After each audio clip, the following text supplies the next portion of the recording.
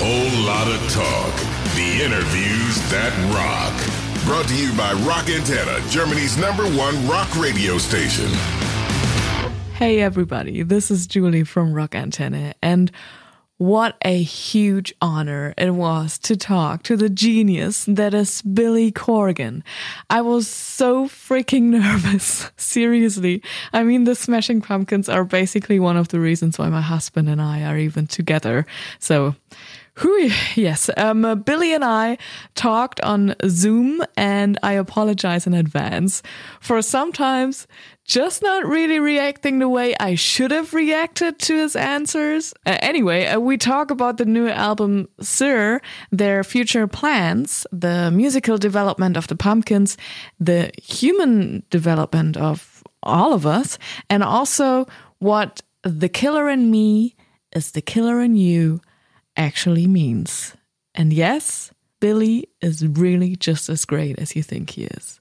Thanks for listening, you guys. Take care, and especially in these trying times, stay safe and stay sane. And you said in an interview that you've had more than 40 songs on the boil at the same time. Did you all put them into this record right now, or are you planning on... No, the 46 songs are after this record. That's in addition to this record. We're working on 46 songs now. 20 is the Sear. That's awesome. Where did you write all of these songs? I started in Nashville at the end of 2018, and then I worked in LA for a while, and then I kind of finished it in Chicago. This is all pre-pandemic, so this is when I used to move about and kind of work in different places. And what have you been doing lately, since March, basically? Just recording these new songs. We have 2 albums in production. One is a sequel to Melancholy Machina, and the other one is kind of Volume 3, which is the third of the trilogy of the Shiny and So Bright albums. It's complicated, but yeah, we just have a lot of music going on. That's great. I'm really looking forward to it. Who decided which songs are going to be the single for Sear? It's usually these things get debated, with management and record label people and stuff like that. There's a radio guy involved. Everyone kind of puts in their 2 cents. I don't always agree, but I have learned through the years to trust myself, because oftentimes what happens is I find in the last 15 years that when I make a new album, many people gravitated first to songs that remind them of the Smashing Pumpkins, which is weird. It's not necessarily the best song. Yeah. You would think everyone would go, oh, this is the best song. No, they gravitate to the song that's most familiar to them, which oftentimes isn't the best song, because in many ways, if it sounds like the Smashing Pumpkins, it's on some level redundant. Mm-hmm. So it's a bit of a tussle on that. Because I think I've been listening to the record, obviously, before this interview, and I was very excited that I got the link, because I was like, oh my God, new Smashing Pumpkins. And I think one of my favorites is Sear, yes, and Schadenfreude. Is this a German reference? Well, I don't know. Somebody I think recently said I spelled it wrong, or I don't know, something. See, that's the funny part, is people think I would care, and I actually don't care. Yeah, I mean, we in the English language, we bastardize everything. Half our language is full of French words and German words that have been completely... I mean, my name is a bastardization of German. Yeah. Wilhelm, right? Yeah, I mean, true, yeah. My name is a bastardization of the German language, so... so I don't really mind these things, but... yeah, I don't know. It's an interesting song, that song. Yeah, did you get to hear that song? You said you heard it, right? So you liked it. Okay. Yeah. I don't know. I'm still on the fence on that one, as we say. I like it, but I don't love it, but sometimes I'm wrong, and then years later I listen and I think, what was my problem with that song? Because everyone around me likes that song a lot, so I kind of went, okay, if you like it, that's fine. Do you have a personal favorite on the record? Usually the ones I connect with most are the ones that are most personal to me, which isn't necessarily always the best song. It's more like where my heart goes. For this record, it's the songs Wrath and Birch Grove, I think, are the ones that I'm closest to. I often like to point out that the music that I would do if I wasn't in the band, or the music that I would do if I didn't have people looking over my shoulder, is different than the music I make in this construct of being in a rock band or something. I've never had a problem with there's this idea in physics, the idea of if an object is observed, does it change the object? Rock and roll is very much a process of the object being observed and altering. Would the Beatles have existed would much of that music have existed if there wasn't so much pressure and so much attention on them, right? There's something beautiful that was created from the energy around them. So I don't have a problem with the process, but there are songs that are more like my own personality and not the personality of the band or the personality of me in the band, if that makes any sense. Mm-hmm. For myself, I'm very much into more electronic-based music and 80s music right now, so that was the perfect fit that I have right now. Well, then this is the album for you, yeah. What happened in your songwriting space, though, then, that you've decided to do more of an electronic-based record? I think what happens is you get tired of people telling you what your band is, which is almost never accurate. You know, as I like to point out, one of our biggest songs ever was 1979, which is hardly, you know, grunge, right? And then secondarily, you know, at some point, something shifts where you're no longer expected to be contemporary, or even you expect yourself to be contemporary. But that goes back to the object and observer thing, where I don't want to be in a band that's living in some other world or era. I want to live in this world. I want to comment on this world. And sometimes in order to comment on this world, you need to use the paint. It'd be like, would you go see a comic book movie and expect them to use the science fiction effects from the 90s? No, you would expect them to use all the new... Like I watched The Mandalorian. I read... Oh my God. I read somewhere like Mandalorian there's almost no sets. It's almost all CGI, which is amazing because it looks so real and it's so beautifully done. Yeah. So would everybody be as excited about The Mandalorian if it was shot like a bad 80s sci-fi movie? No, it's technology is part of what makes music interesting. It's like somebody said to me the other day, it sounds like you don't know what you're doing sometimes with the synthesizers, and I said I don't. That's kind of the beauty of it. It was the same thing with the guitar. You know, I didn't know what I was doing when I plugged the fuzz pedal into the amp and almost blew it up. You know, it was all a journey of discovery. So what I'm saying is I don't want to be sort of put out to pasture with an expectation that isn't my own version of reality. My own version of reality is if I'm going to make music in a band like the Smashing Pumpkins, I want to make music for today. I've made so much music from other eras. There's so much to listen to. And even when I run into people on the street, they don't know all the B-sides. So if they really want to hear that sound of the band, I mean, there's tons of stuff to hear. It's not like we only did a couple albums. We did tons of music. I really just want to live in the present.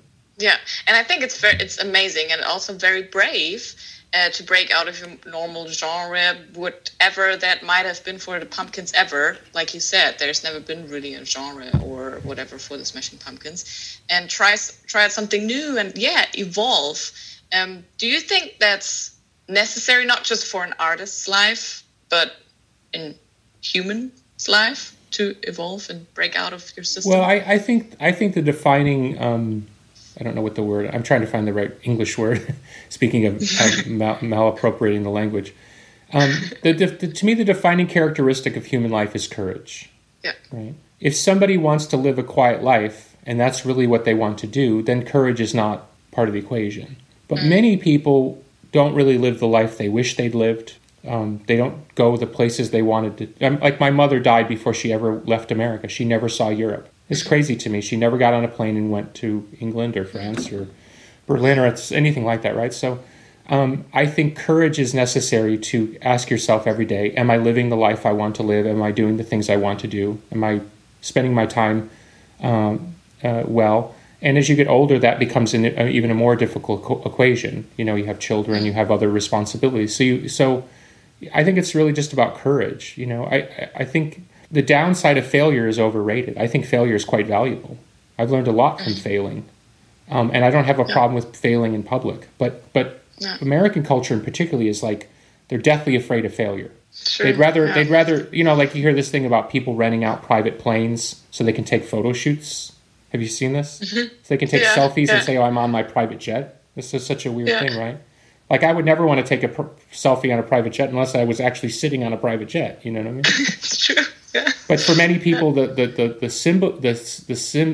symbology of looking successful is more important than actually being successful. And so failure is a necessary part of the equation of trying and losing and defining what you actually care about. And in music, it's very much frowned upon to fail because you'll be punished. And trust me, in the business, they let you know that you will be punished if you fail. Yeah. But I always said, A, I'm not afraid to fail, and B, even if I fail, you can't get rid of me because I don't need you. I'll do my own music. I'll even just put music out for free on the internet. I don't need you. I'm a musician, right? So by redefining the standards of what success was, I found success as an artist in many ways that people used to say wasn't success.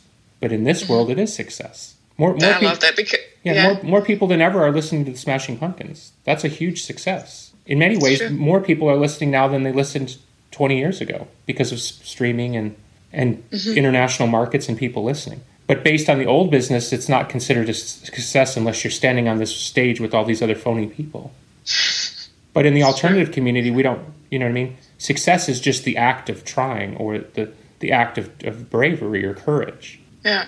So are you happy with the new record then? Are you confident? I think it's really good. I think it's good.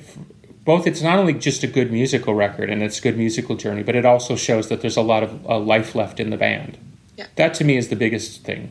Trust me when I tell you that when you're in the music business for a long time, and even the people that are around you, not the people on the other side of the street, like the people in your own world, it's very hard to convince them that you have more left. Of course, they see that where you can play concerts and stuff, but as far as having artistic opportunity, that's very hard to convince the people around you that you have.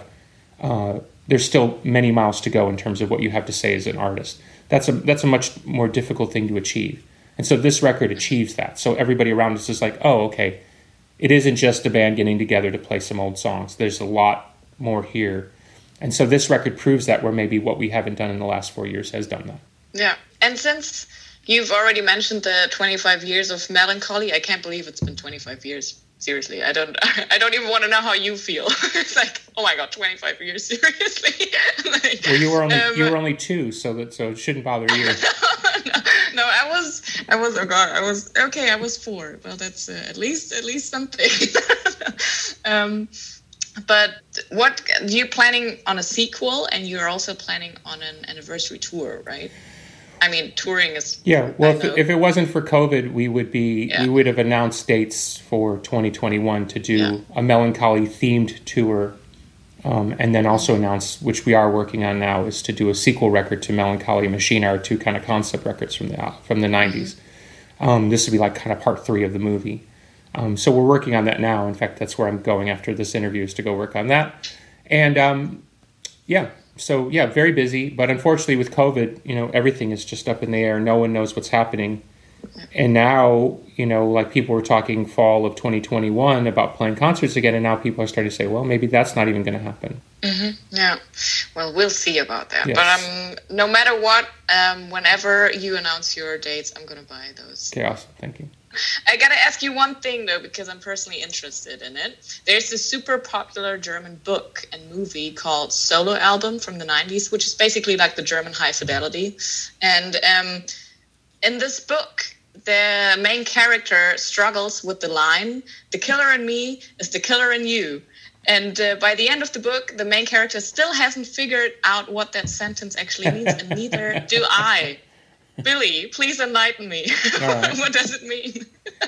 Well, I've always taken the line to mean that every human within them has greatness and evil. Mm-hmm. And so when you judge somebody to be unworthy or bad or evil, you're also saying on some level that you don't have the same capacity within yourself. And human history is rife where people, under certain circumstances, will do things that they never imagined they would do. You could see incredible acts of heroism, and you could see incredible acts of debauchery. Mm-hmm. World history is rife with what invading armies do to the populace that they're invading. And then they would ask the soldiers afterwards, why'd you do that? So, well, everybody else was doing it. Mm-hmm. It didn't qualify in their mind that they were committing a crime because, well, everybody else was doing it. I live in a country where racism was for many years institutionalized. It was in our law. We literally had things that were written that said certain segments of the population were worth less than other people, or that the application of the law was not equal depending on your race, and even at some point even your gender. So there are times in history where people will do things that don't make any sense, but they do it just because everybody else is doing it. Well, that's a form of evil, because you're not adhering to the individual conscience within yourself and maybe your maker. you're in a human consciousness that says, well, morality and the law is applicable depending on the situation. Yeah, and that's very dangerous. That's great. And it's particularly in America right now, we see very uneven application of law, and it's starting to make people really crazy. You know, we had a civil war in America in the 60s. Obviously, is a very destructive thing for a variety of reasons, but of course changed the history of the country into the positive, including the abolition of slavery. But I've grown up in a world that was essentially very safe outside of this threat of Soviet nuclear holocaust. You know, we were told as kids to go under the desk and hide if the bomb was coming, which is so stupid. But point is, we grew up in a very safe place. Well, now it's a routine conversation in America for people to talk about civil war. So you're talking about a highly industrialized Western country in the 21st century routinely talking about civil war. Why is that? Because you see an equal application of morality. Yeah, you've seen God or religion taken out of the mainstream conversation, and now it's just a big scrum of who has the right to get away with something. And once you get into that, then you're into every bad spot in world history where people do really stupid shit. Billy, thank you so much. Thank you. I'm very, very happy that we got the time and we got to talk, and okay. I'm looking forward to seeing you. Thank you so much. Okay, my best to your husband, okay? Bye. Bye, ciao. Whole lot of talk. The interviews that rock. Subscribe to our channel for more rockin' podcasts.